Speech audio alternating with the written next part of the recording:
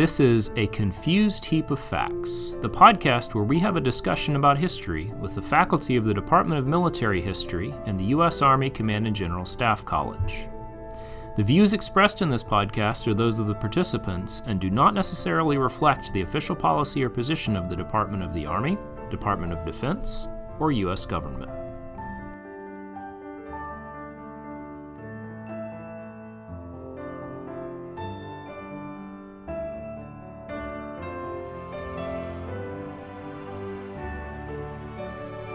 Hello, this is Dr. Jonathan Abel, and I'm here with Dr. Angela Riotto.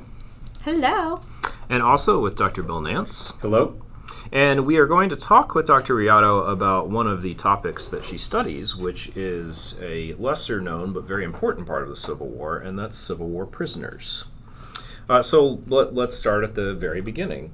Around how many prisoners of war were there during the Civil War? No, that's a great question. And again, thank you for having me do this. I'm super excited.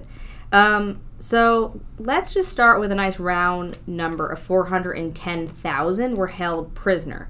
And about 56,000 of them are going to die in confinement. I do say it's a sticky number, though, because we had, for a period of time, exchanges. Mm-hmm. So 410,000 were held prisoner, but 674,000 military personnel were taken prisoner, but some were exchanged almost immediately after capture or sent to parole camps and never actually sat in a prison camp. Now, is that a whole number both north and south, or is that a specific side? No, that is the entire number. So the 674,000, 462,000 are Confederates, 211,000 are Union. A total of 247,000, almost 248,000 Confederates were paroled on the battlefield, as were about 17,000 Federal troops. That leaves then the 410,000 actually taken to prisoner of war camps. So, if I'm remembering correctly, there's about 3 million men who fight in the Civil War, all told? Yep, it could be even higher because then you have people that weren't recorded. Mm-hmm. So basically we're saying that about 10% of all people, maybe as many as 15%, as much as 15%, were taken prisoner. It's a significantly high number, yes. Okay, so let's talk about the very basics. Our listeners are probably somewhat familiar with what a Civil War battlefield might look like, Gettysburg or Vicksburg or something like that. So how did somebody manage to find themselves a prisoner of war in the Civil War? Okay, so that's a very fascinating question with a complicated answer, if you don't mind. Yeah. So I actually study prisoner of war narratives. So the memoirs, reminiscences that they wrote after they were released or escaped from prison. So some of them could be as early as 1861, but up to 1930. So I track narrative construction, and narratives might differ from reality. So let's talk about reality, and then we'll talk a little bit about narrative and how they say they became prisoners. So the basic one is you were surrendered by your commanding officer. So, for example, if you were perhaps encircled, and the commanding officer, whatever rank at that time, decided that it was going to be futile to keep resisting, they would surrender their forces. Typical story, we've seen this throughout history. Some then were you could be actually captured, and there's a difference, I think, between surrender and capture, where it's like when you are surrendered, you don't have a lot of agency in that, right? Mm-hmm. And in capture, it's the idea that you fought back. You resisted until the very end, and then you were captured. You never surrendered. So if I'm understanding you correctly, being surrendered is kind of a corporate thing, whereas being captured is perhaps a more individual thing? You could say that if you wanted to. Not saying that individuals did not surrender. Some did, but the idea of capture is that I was captured against my will. I was captured trying to help a loved one. So some of the stories you hear is, for example, on parole, or on picket duty, where you're very much alone, easily captured, right? Quickly encircled by a handful of the enemy, taken by surprise. Mm-hmm. So those are a few. Being wounded, mm-hmm. or disabled in some way. We see traumatic brain injuries at this time, even though they didn't really understand it. So being concussed, mm-hmm. and being taken as prisoner, those are all ways to become a prisoner of war. Other ones, especially the ones that I see in narratives, is helping a wounded member, maybe your company or your unit, usually dear friends or family members. So one of the persons that I look at his memoir, he says that he was helping his brother who was severely wounded and he didn't want to leave his side. And when the enemy came about him, he had to be like torn away from his dying brother. And if I'm remembering correctly, throughout the Civil War, units are raised locally. So it's not uncommon for people to have friends and family in their same, maybe even their same platoon. Yeah, usually same town, same county. Until conscription increases mid-war until the end. But again, usually people are from the exact same town, or at least the same county or surrounding counties. So those are stories. Ones, again, just taken by surprise, like, I went out to go get some food and was captured. I was going to the bathroom and I was captured. My favorite is how many infantrymen claim that their horses abandoned them, and that's how they were captured, which is laughable because I wonder how many infantrymen actually had horses. Right, which is, it's the equivalent of somebody owning a very expensive car today. Yeah, but again, they weren't surrendered, they were captured because their horse abandoned them. Right, so a lot of people claim that they were captured, they didn't surrender. So, Dr. Nance, I'm going to pause real quick here. You are a veteran of the Global War on Terror. So, how does this Civil War experience of perhaps being on patrol by yourself or using a latrine by yourself and being captured, how does that compare to a more modern U.S. experience of a soldier on a battlefield in danger of or perhaps being captured? It happens, and we don't.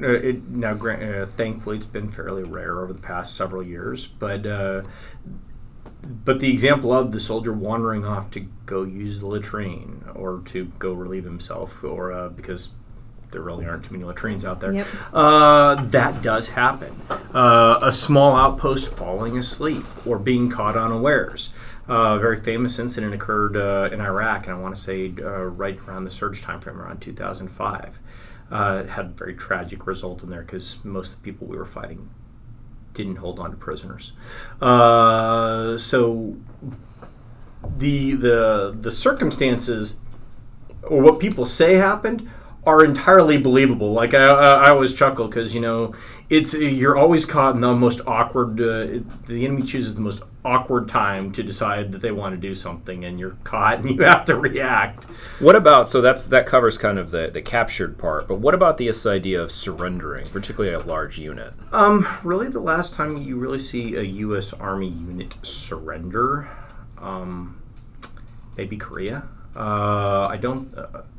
To my knowledge, the USS Pueblo, as a for instance, would be a case of a naval example. And they weren't even considered prisoners of war; they were considered spies. Yeah. So I met one of the USS Pueblo survivors a few years ago, and he had to even apply for a different sort of pension because in the records he was never listed as a prisoner of war. So Vietnam, any?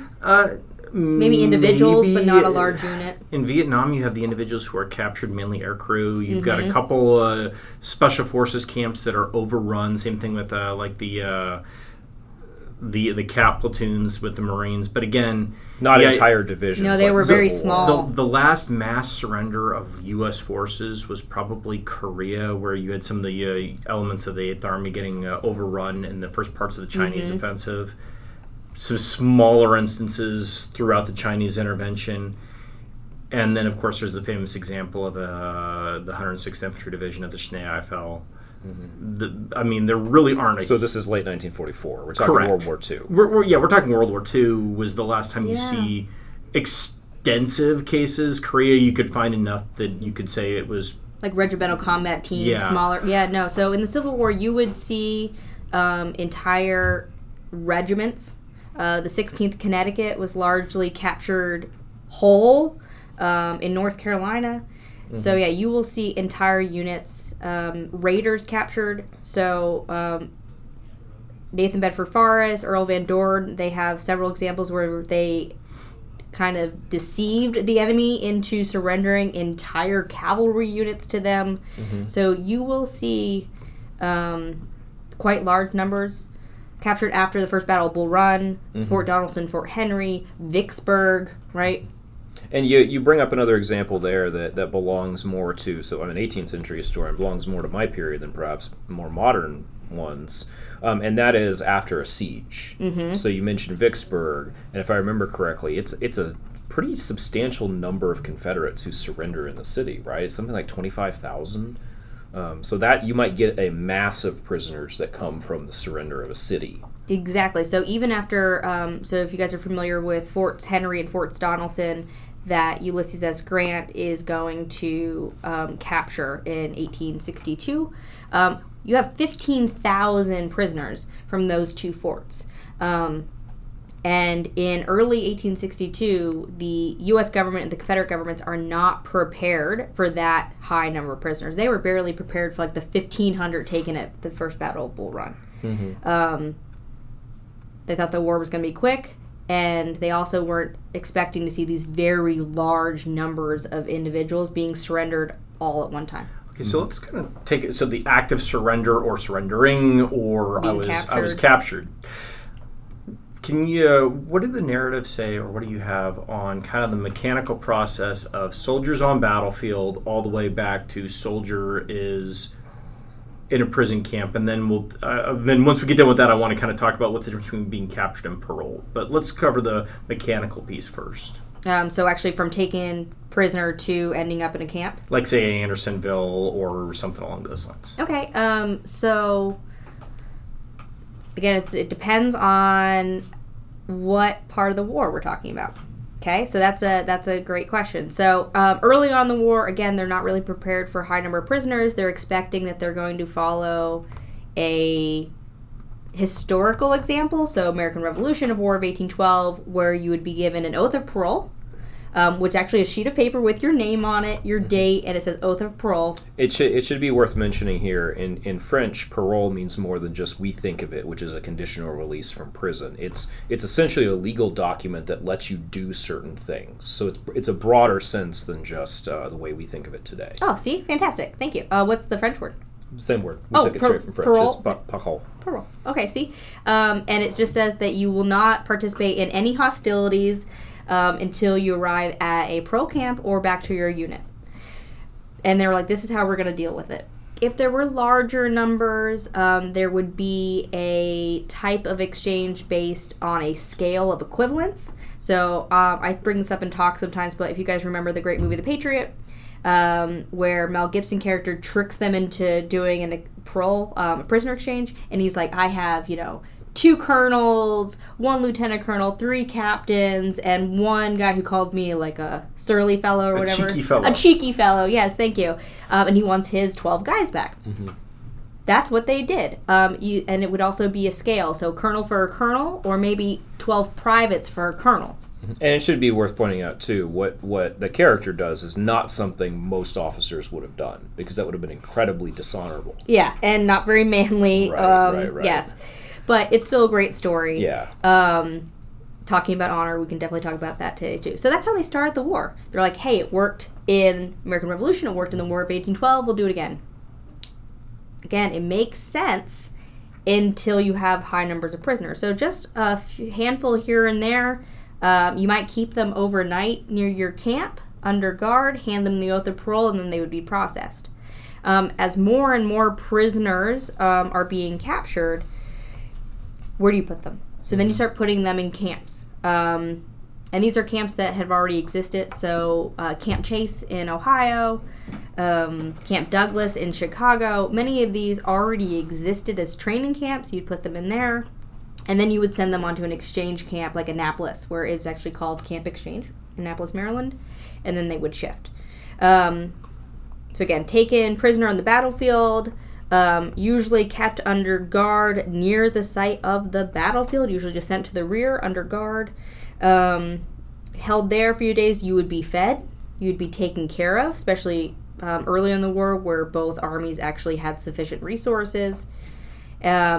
often prisoners would say they were very well treated by people at the front because they kind of recognized what they had been through. It was not until their hardship started until later when they were under maybe prisoner guards or home guards. Unlike many wars, they all speak the same language and are from very similar backgrounds, yep. with one exception we'll come to later. But yeah, and so they would often then be given their oath of parole or sent to an exchange camp. They would be marched. Or rail, right? So rail lines, especially depending if you were in the Eastern Theater, that you could just be sent on a rail car and then sent to kind of a terminus and then unloaded to a camp. Makes sense. But that is going to change when the exchange breaks down in mid-1863, and then there's no oath of parole anymore. There is no exchange camps except for extremely ill people. Often people who are close to death or people that probably shouldn't have been taken as prisoner, like chaplains or doctors, but were taken anyway. And then you are sent to prisoner of war camps like the infamous Andersonville. Now let's take that a step further, because the U.S. Army was notoriously very, very small prior to the Civil War. And the structures you're talking about imply a sophistication of military organization that belies a much larger, much more professional force. So how do I go from a bunch of regiments that are raised out of local counties and to states, and with maybe one or two professional officers in an entire regiment or division, to a structure where now where I'm putting people onto train cars, I'm guarding them the whole way, I'm putting them into organized camps. Have you gone into any of that part of the structure of how that kind of came about? And the staff work that goes into that. So, no, that's a great question as well. I love this, guys.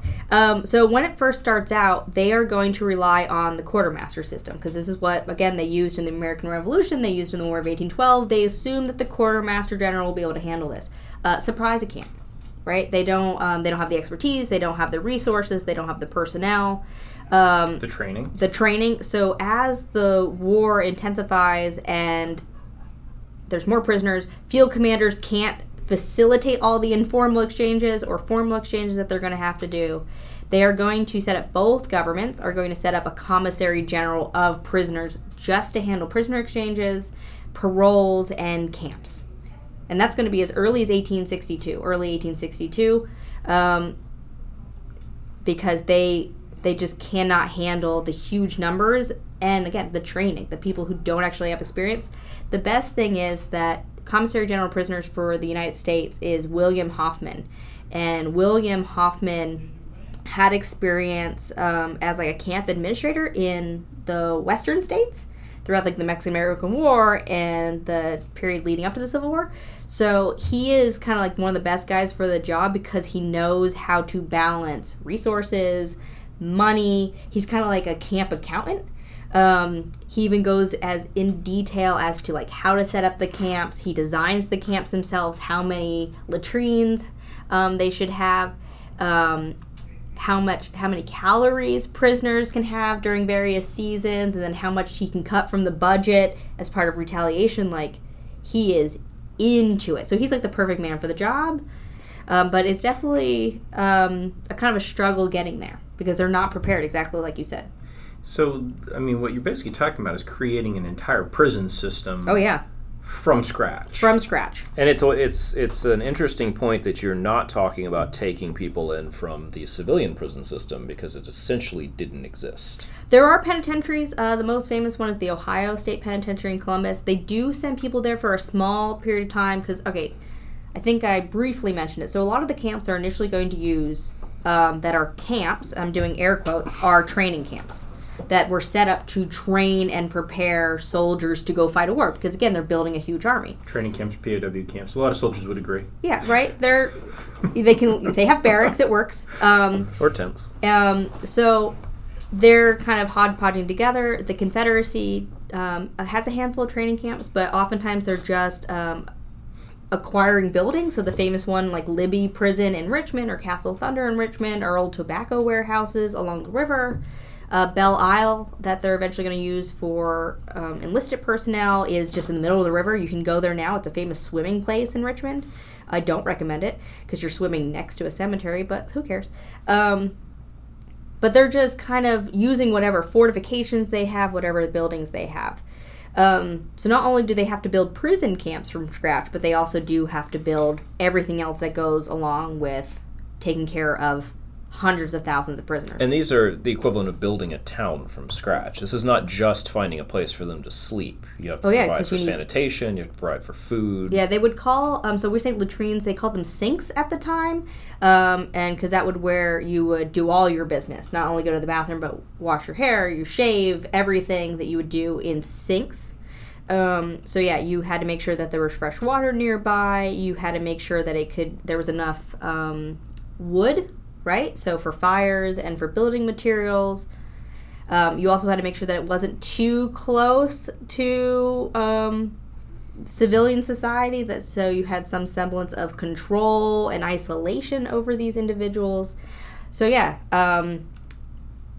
it is a challenge. So before we started, Dr. Abel, we were talking about Point Lookout. So Point Lookout is in Maryland. It's actually at the very tip of a peninsula. Maybe an hour and a half south of Washington, D.C. Mm-hmm. It's in the middle of nowhere. At the very tip of the peninsula, it's only like 3 yards wide, right? And this is where they decide to put the prisoner of war camp. It floods regularly, but the idea was, hey, it's near water, so you can easily transport prisoners in. They can't easily escape, right, because they're isolated. But you could also bring resources in. It was wooded.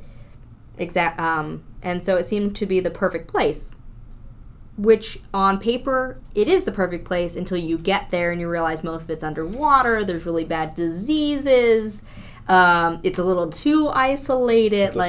It's a swamp. There's storms that hit it. So and escape is a real problem because these are all guys that look and talk like the local civilian populace in most cases. Now, a Southern drawl is gonna stand out, say in Maine.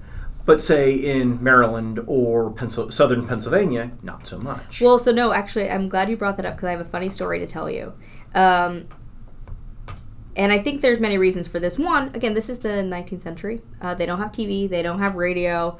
So the idea of being like provincial and not really knowing accents is really a thing. Like sometimes people have never even left their hometown. So the idea of a southern drawl, they don't know what that would sound like until they actually meet someone. Crazy story, though. One Confederate prisoner, again, this is a story he has told the world, but it's still hilarious. His name is Decimus et Ultimus Barziza. His parents had 10 children, and they were like, you are the 10th and last. 10th and final. Right? Decimus et Ultimus Barziza. He is captured. He is at Johnson's Island. He's at Johnson's Island. I think they're taking him to Point Lookout or the other way around, but they have him on a train going through central Pennsylvania. He jumps off the train in central Pennsylvania, actually near Huntingdon, Pennsylvania, where my alma mater is, Juniata College, middle of mountains of Pennsylvania. He jumps off. He starts wandering through. He finds a town, and he's like, I need food. I need something.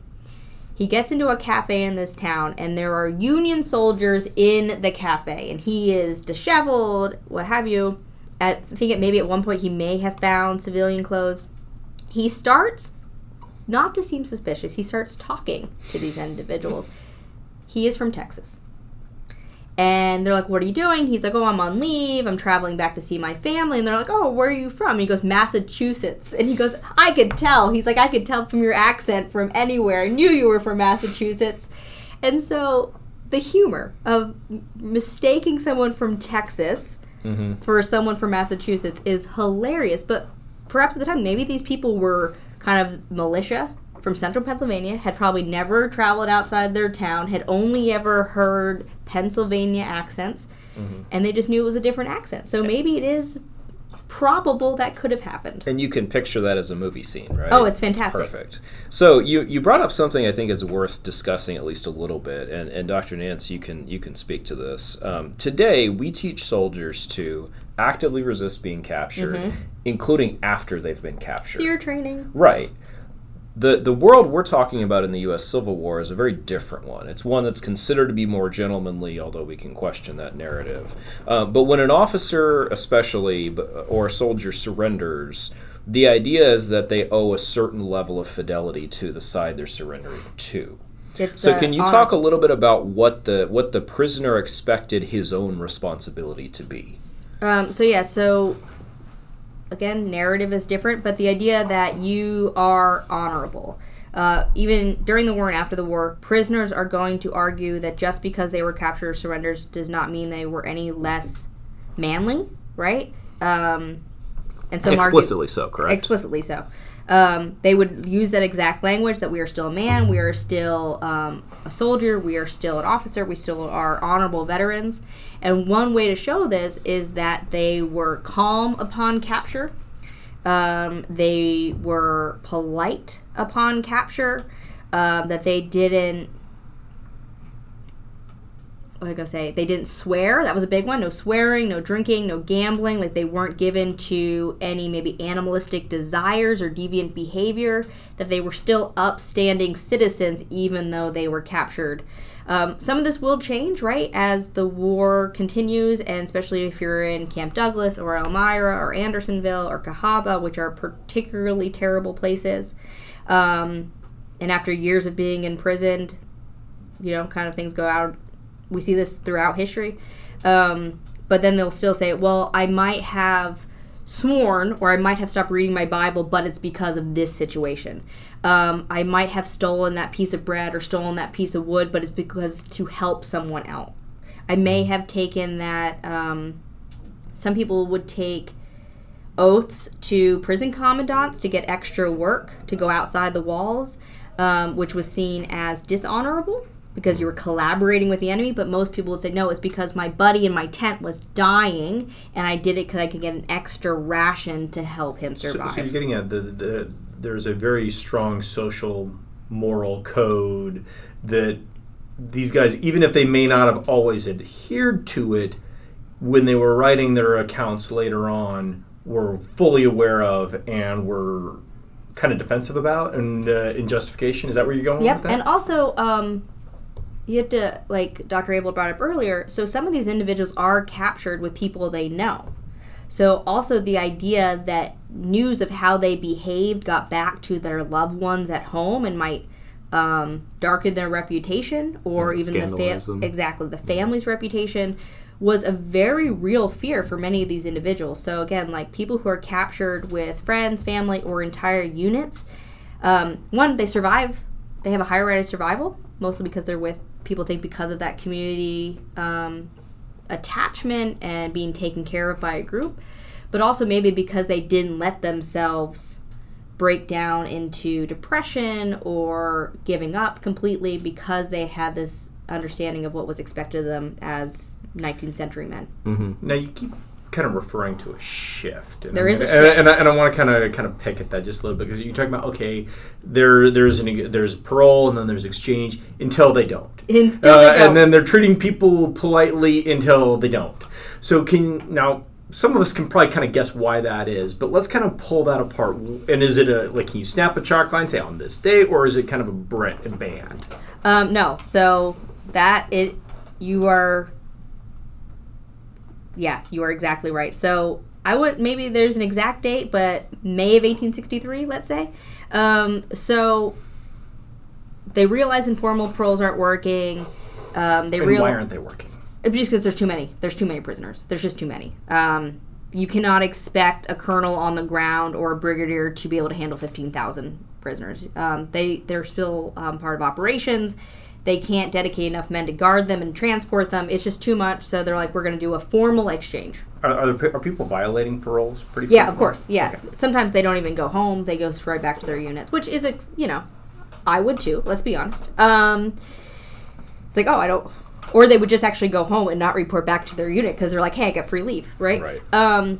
So they said they're going to do a formal exchange cartel. They're going to take Major General David Harvey Hill from the Confederates, Major General John Dix from the United States. They're actually going to sit together for over 6 months of negotiation to come up with a formal cartel called the Dix-Hill Cartel. And it is going to work remarkably well.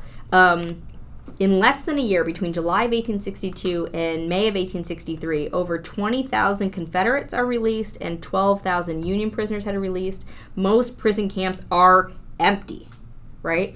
By May of 1863. What changes is the enlistment and recruitment of African American soldiers. So the United States is going to start recruiting and enlisting African American soldiers, the U.S. colored troops, and President Davis shortly afterward says that any captured Union African American troops would be treated as runaway slaves, and that means either they would be killed or returned to slavery. There is going to be some issues between General Pope and General Butler and Abraham Lincoln, and they're going to kind of push back.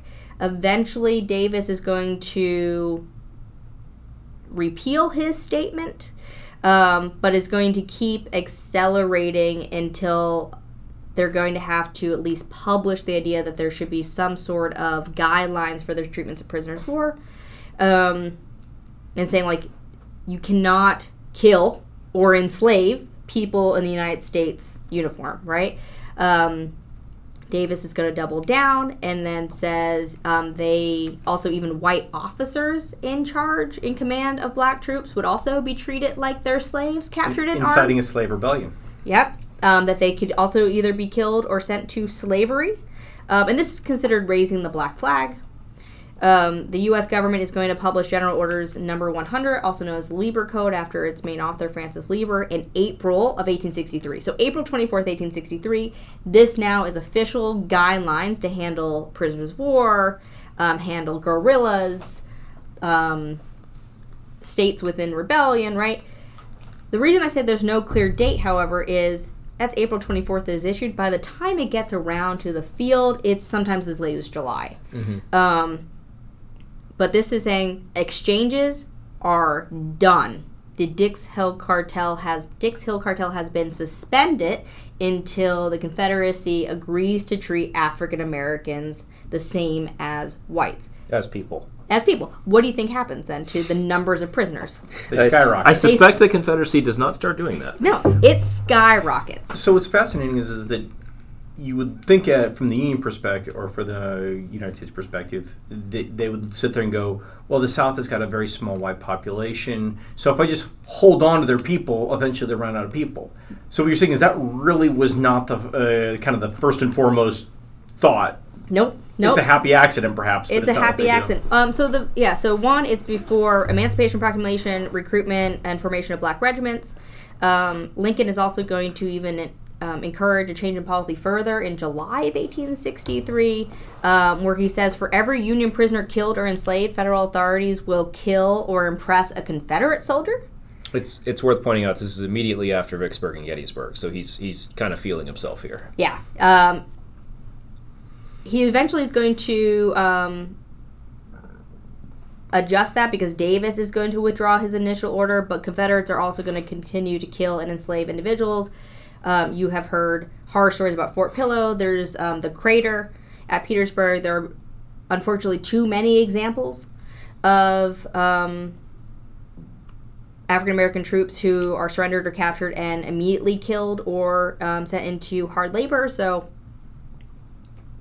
this is a way to protect against that. And then you're also hearing even more reports of atrocities against African-Americans in the newspapers. So it's kind of this nasty cauldron of racial violence and retaliation. I want to go back to what you said, Dr. Nance, though, about the idea that the Confederates have less people and that we could just send them to prisoner war camps, they will go not back to fighting. That is based in truth, but it's also a myth of the lost cause, created by lost causers. So Grant, Ulysses S. Grant, is going to say something like that during the Vicksburg campaign. He says they parole people and they just go right back to the front lines. And he's like, I wish I could just keep them imprisoned, right, and wear down their personnel numbers. He does say that, but it's as early as like April 1863 because he's just getting so fed up with the small numbers of prisoners they are taken, exchanging them because he doesn't have enough people to handle them, and then he sees them like back in the front lines. He does say that.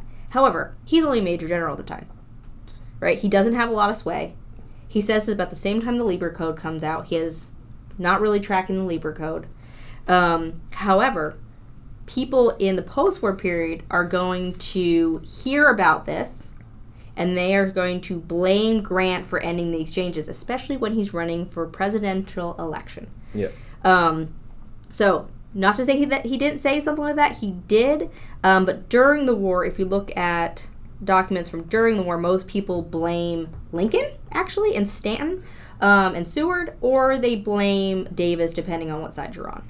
It's not until much later that they blame Grant. So this is Edwin M. Stanton, Secretary of War, and William Seward, Secretary of State, and founder of the Republican Party.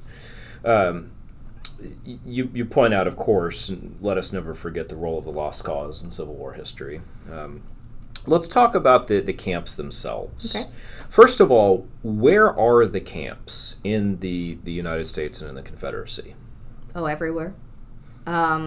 There's hundreds of camps. Again, they range from quite large camps that can hold thousands of people to small camps that only hold 100. They're broken up into officer and enlisted camps usually. But again, once the numbers skyrocket, you can't really divide them up that easily.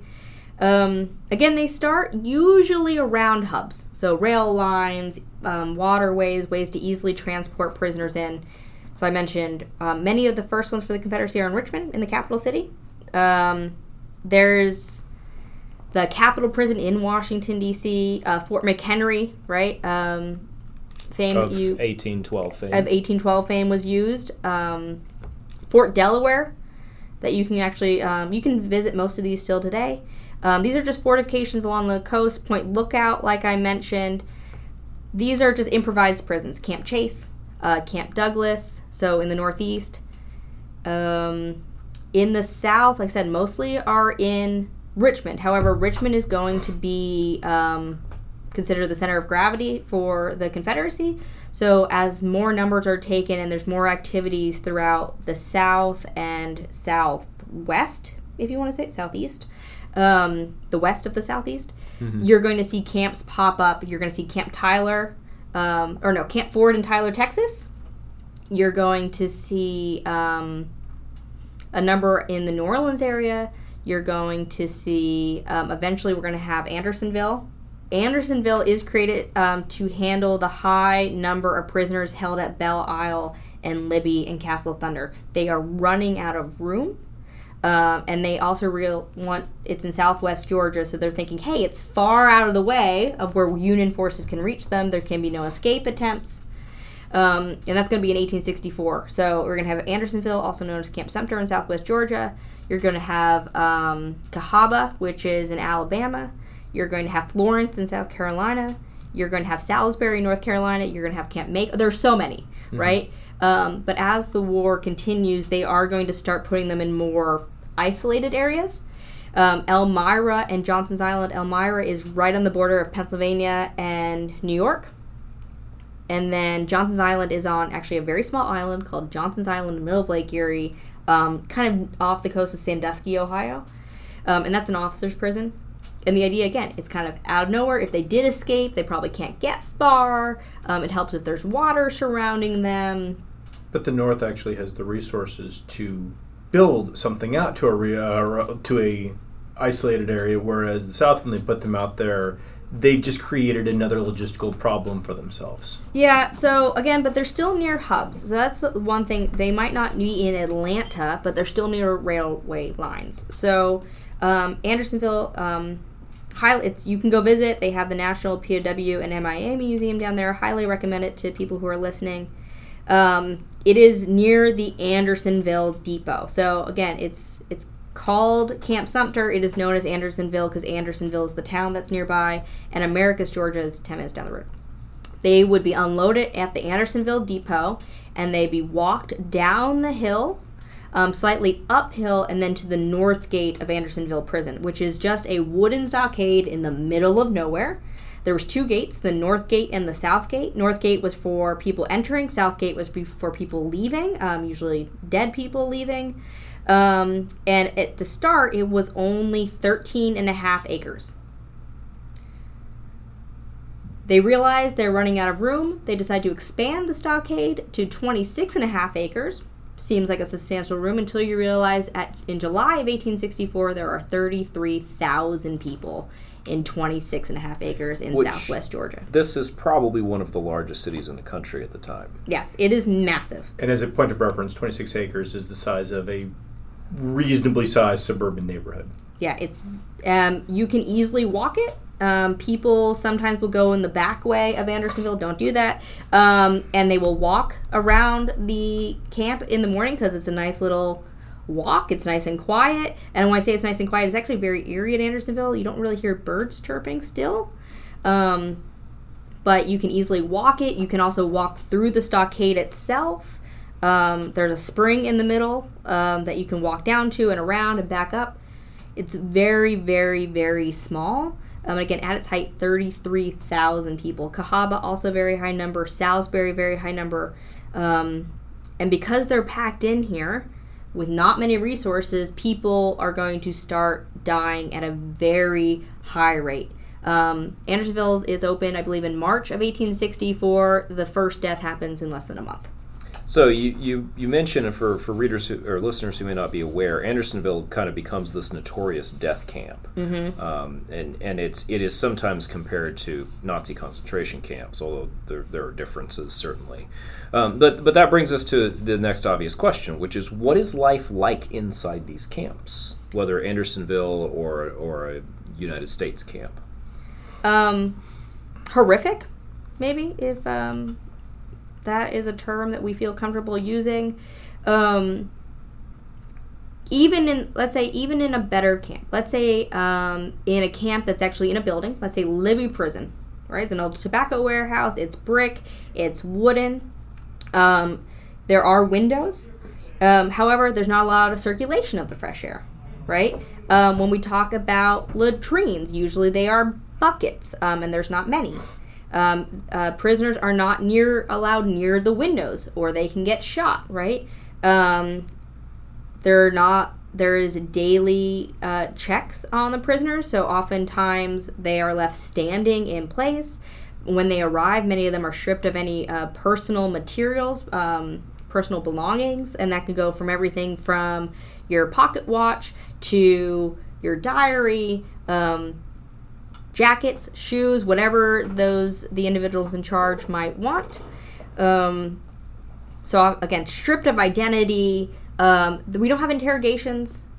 You might have on the battlefield when someone's taken prisoner, you might have the occasional what unit are you from? Which way did you come from? But yeah, these men largely don't know anything, right? Yeah, they largely don't know anything. And again, the idea of that, unless you have someone very high ranking who might be a political officer or something, you're not going to actually get a lot of information from them, but you might get their money. So again, stripped of identity, stripped of personal belongings. Even if you were wounded, you were still sent to a prisoner of war camp. So you people who are wounded in these camps, getting infections, not a lot of fresh air, not a lot of fresh water. The food is also not the best. Later, we're going to have retaliation policy where the food will be purposefully and deliberately reduced. But it's just like you might get a serving of rice or grain, maybe some salt pork. Meat is not very common. And so you're not having you're having people die of diseases and also of malnourishment. Mm-hmm. I don't want to say starvation. We're going to have starvation later, but there is a difference. Nutritional deficiency, by and large, things like pellagra or beriberi or exactly. But as the things, all that staff work that we talked about before is anytime you concentrate a huge group of people, or a large group of people even, into a concentrated space, sanitation and hygiene become problems almost immediately. Yeah, so Libby at least, or places like that, at least there's infrastructure so they're not exposed to the elements. Not to say that they have heat, right? Many times they actually took the stoves out of the buildings for safety reasons, but still they have a roof over their head. Which is not inhumane for the time, right? Yeah. So it's just so our listeners understand, it's normal for most people who lived in America at the time to not necessarily have a direct some people, heating source again, open windows, fire. Open doors, right? Yeah. Then you have some camps, again, like Camp Chase, Johnson's Island, Elmira, where you have wooden barracks. Camp Delaware, wooden barracks, where they would maybe occasionally have stoves. But again, still not the best nutrition. Waterborne illnesses and mosquito-borne illnesses. So and typhus, right? The old term for typhus is camp fever. Yeah, typhoid fever. You would also have. So we usually, diarrhea is a symptom. Dysentery, a lot of people would die of. Yep. Angie, a quick question for you, and this is actually for Dr. Abel and for yourself here, and because I want to get the 17th century perspective too, or the 18th century perspective. How much of a new thing are mass prison camps? Because we talked about the U.S. Army being very small and did not have the infrastructure really to build into this. So we got kind of your end on kind of the modern aspect. But I'd also be interested for Dr. Abel, like, were prison camps a thing in the Napoleonic era or previous? Yeah, so that's a good question. It varies by where you are. So in the Napoleonic Wars, the British actually pioneered the modern prison camp. And they've done some really good archaeology recently on digging them up. Because, if you ever watched a show like Time Team, you can peel the turf back in Britain and find 2,000 years of history under it. You literally peel the turf off. But before that, if you had a coast, generally what you did is you took your old ships, you demasted them, and you put people on them. They're called prison hulks or prison galleys. Before that, in the rowing, the rowing ship areas of the Mediterranean, right? So you see that in Italy, you see it in Spain, you see a lot of it in France. And life on those was just as miserable as Dr. Riotto was talking about. Basically, you went there to die. And if you want to know what that looks like, watch the very beginning of the Tom Hooper Les Miserables. That's where Jean Valjean has been for 20 years, and he looks like it. And he was lucky to have survived. As the character's story goes, he's incredibly strong, and that's what it took to survive the prison hulks. Different infrastructure, same outcome. And the prison hulks they also used in the American Revolution and the War of 1812. The British were huge fans of prison hulks. Not only did they use them for prisoners of war, but they also used them for criminals. What about the French, the Prussians, the Austrians? Similar ideas, obviously, perhaps. The French definitely. Again, you got to have a coast for that, right? And another advantage to what Dr. Riotto is suggesting is if you have a problem on a prison hulk, all you have to do is sink it, which happened a lot. So yeah, if you're in a place like Prussia, you do have a coast, right? We tend to forget Prussia has a Baltic coast. I can't speak to the inland German powers like the Austrians, but remember in Europe there's a long tradition of quartering. So the state does generally not provide for the housing of soldiers, even through the Napoleonic period. They're quartered on the population. So you could conceivably quarter prisoners on a population, but they were eager to exchange them. And pre-Napoleonic warfare tended to go in seasons, so that's what you do in the winter and spring. You exchange all your prisoners. There were camps, but by and large, we're not talking about things the size of Andersonville. That's a new phenomenon. Again, outside maybe of what the British are doing in the Napoleonic Wars. And the thing is, they do have knowledge about sanitation, right? They understand that the sink should be so far from the camp, from the fresh water. Again, however, with limited resources, limited personnel, limited space, you can only do so much. So I gave kind of an example of where there's barracks and life in those prisons. Andersonville is an open-air camp. So there is the only structures are things called shebangs, which are not even tents. You kind of put a stick up and then whatever material you'll have over to have kind of a shelter. So people are dying of exposure. It's pretty terrible because, again, no protection from the elements. 35,000 dudes sleeping in a field. And it's also Southwest Georgia, right? I don't even want to go to Southwest Georgia now in the summer, right? So it's pretty terrible. But thinking about sanitation, so they do follow the rules. There is a freshwater stream. There's a railroad nearby to bring in resources. The prison guards are up further on the hill, farther away. The cemetery is farther away, so you don't have that, infecting the clean drinking water. It makes sense. However, 33,000 prisoners. You don't have that many sinks. You have people with dysentery. So overflowing the sinks. And then they start going near the fresh water. Also, people are so weak, it's very difficult to even get back up the hill. I did it. It was even very difficult for me in June to climb up the hill from the fresh water to where the end of the camp would be. So people would just stay down there and defecate and use the water. At one point, the small creek on each side could be up to 20 feet of just mud and human feces. Which is not something that you wouldn't not see in a city like New York City. But New York City's been there for centuries. Yeah, so the idea that, there was fresh water. We had sinks. So, again, it's very difficult. There is a storm. Now I can't remember when it happens. Please forgive me. Sometime in, I want to say it's early 1865. There is a storm that opens a fresh spring in Andersonville. They call it Providence Spring because only God could give into this. Also, Providence Spring, that language only appears in memoirs, not in actual wartime documents, but a freshwater spring does appear, which is going to provide some fresh water for people to take their cups up. And then you hear stories of Confederate prisoner guards shooting the people trying to get fresh water. But, again, they do have a plan. They understand basics, but you can only do so much when you have that many people, that much disease, and not many resources. And by the way, you're fighting a war. Also, in 1864, 1865, any materials are going to soldiers in the field. They are not going to prisoners in your care. Mm-hmm. I also want to be careful here to note there are very high casualties, right? And this is devastating and tragic, but prison guards are also dying as well.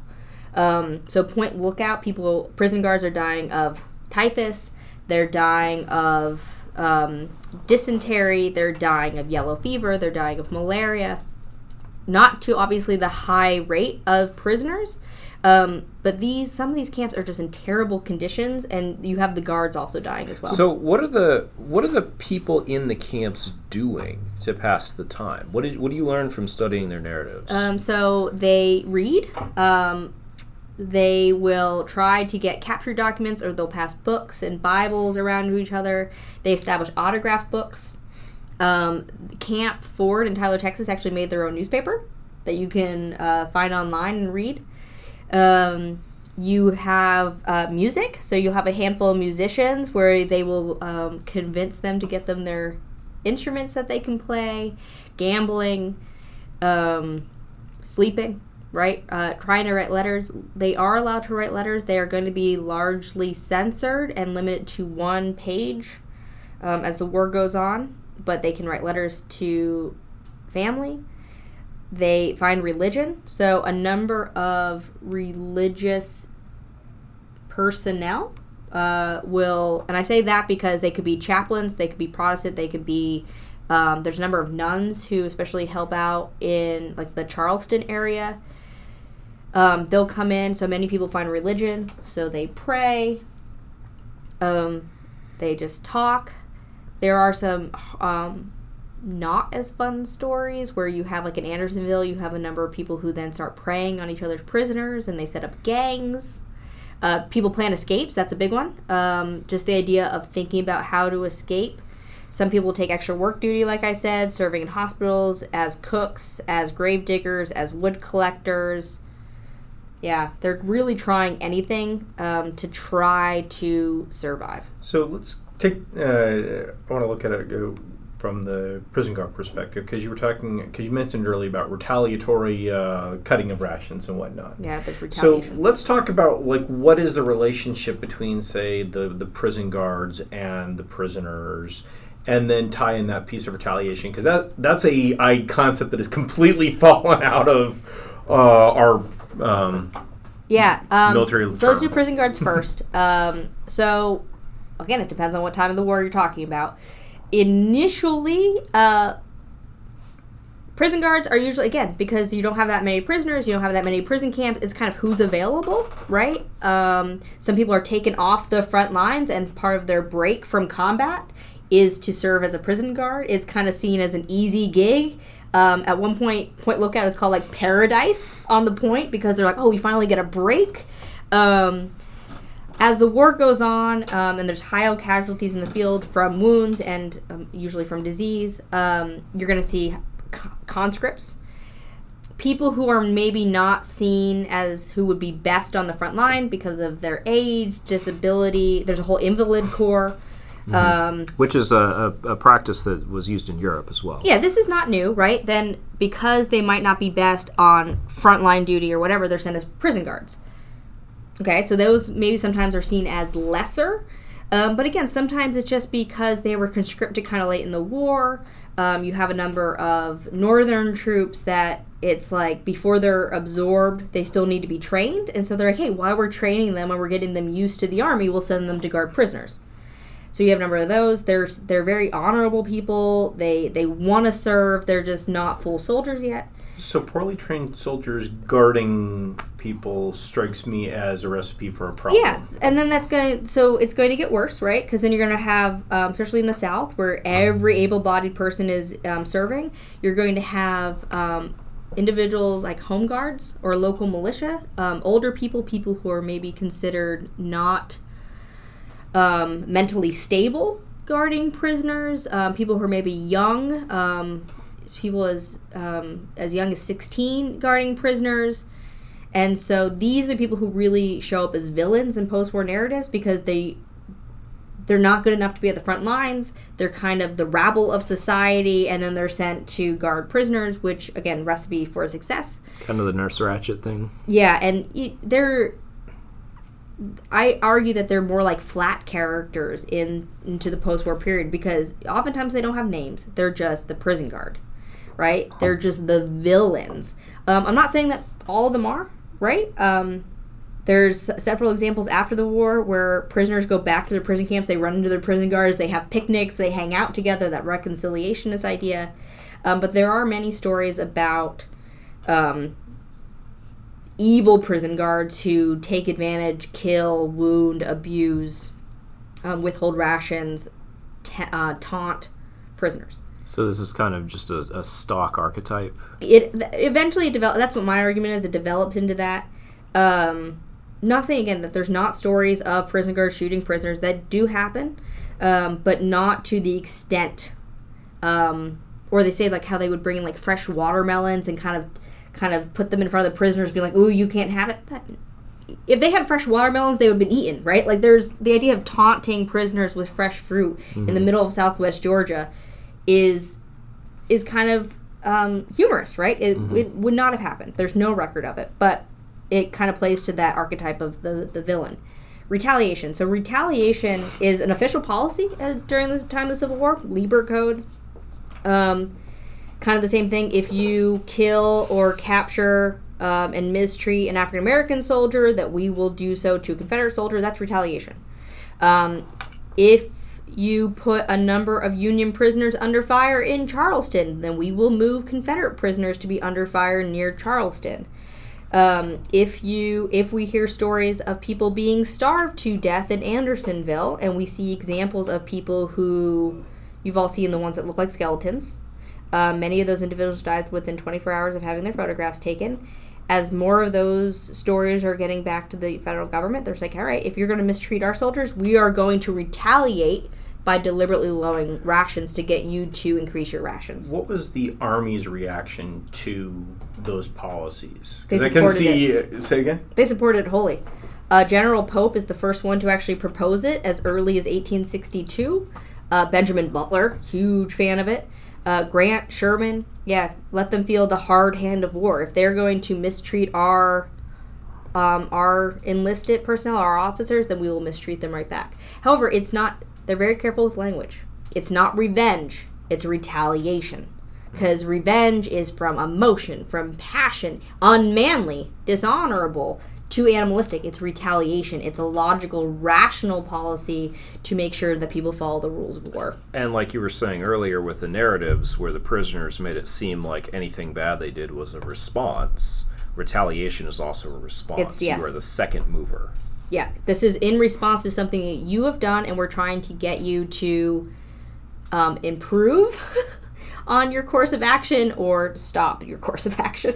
So you one of the major themes you study is the idea of memory. You brought up the lost cause. So what should we take away from all of this? What should we learn and understand about how prisoners of war kind of move forward in the future, both as people and as a study? I think the biggest takeaway is something that the prisoners I study themselves argue, is that they serve their country just as honorably and dutifully as those who were not captured. And they should be treated as such. Even in our more recent history, where you have individuals captured, people dive into the individuals' backgrounds. What were they doing when they were captured? Were they being heroic? Were they doing something they shouldn't have been? We might recall Bo Bergdahl there. Yeah. And it's prisoners are very much aware of their identity, and they want to be treated with respect. They want to be, they want pensions just like everybody else. They want access to medical care like everybody else. They want to be acknowledged for their suffering, but they also don't want to be considered lesser for their suffering. So I think we have to remember that, especially as we prepare for maybe the next war, large-scale combat operations, where we might have prisoners of war, and how they might be treated and how they might be reintegrated into society. Realize that they are service members just like other service members, and they deserve respect and care. Oh, very good. All right, Dr. Riotto, thank you. No, thank you. This was awesome. If you like this episode, please make sure to check out our other podcast, Broad Gauge Gossips, where we talk to members of the Department of Military History faculty so you can get to know them.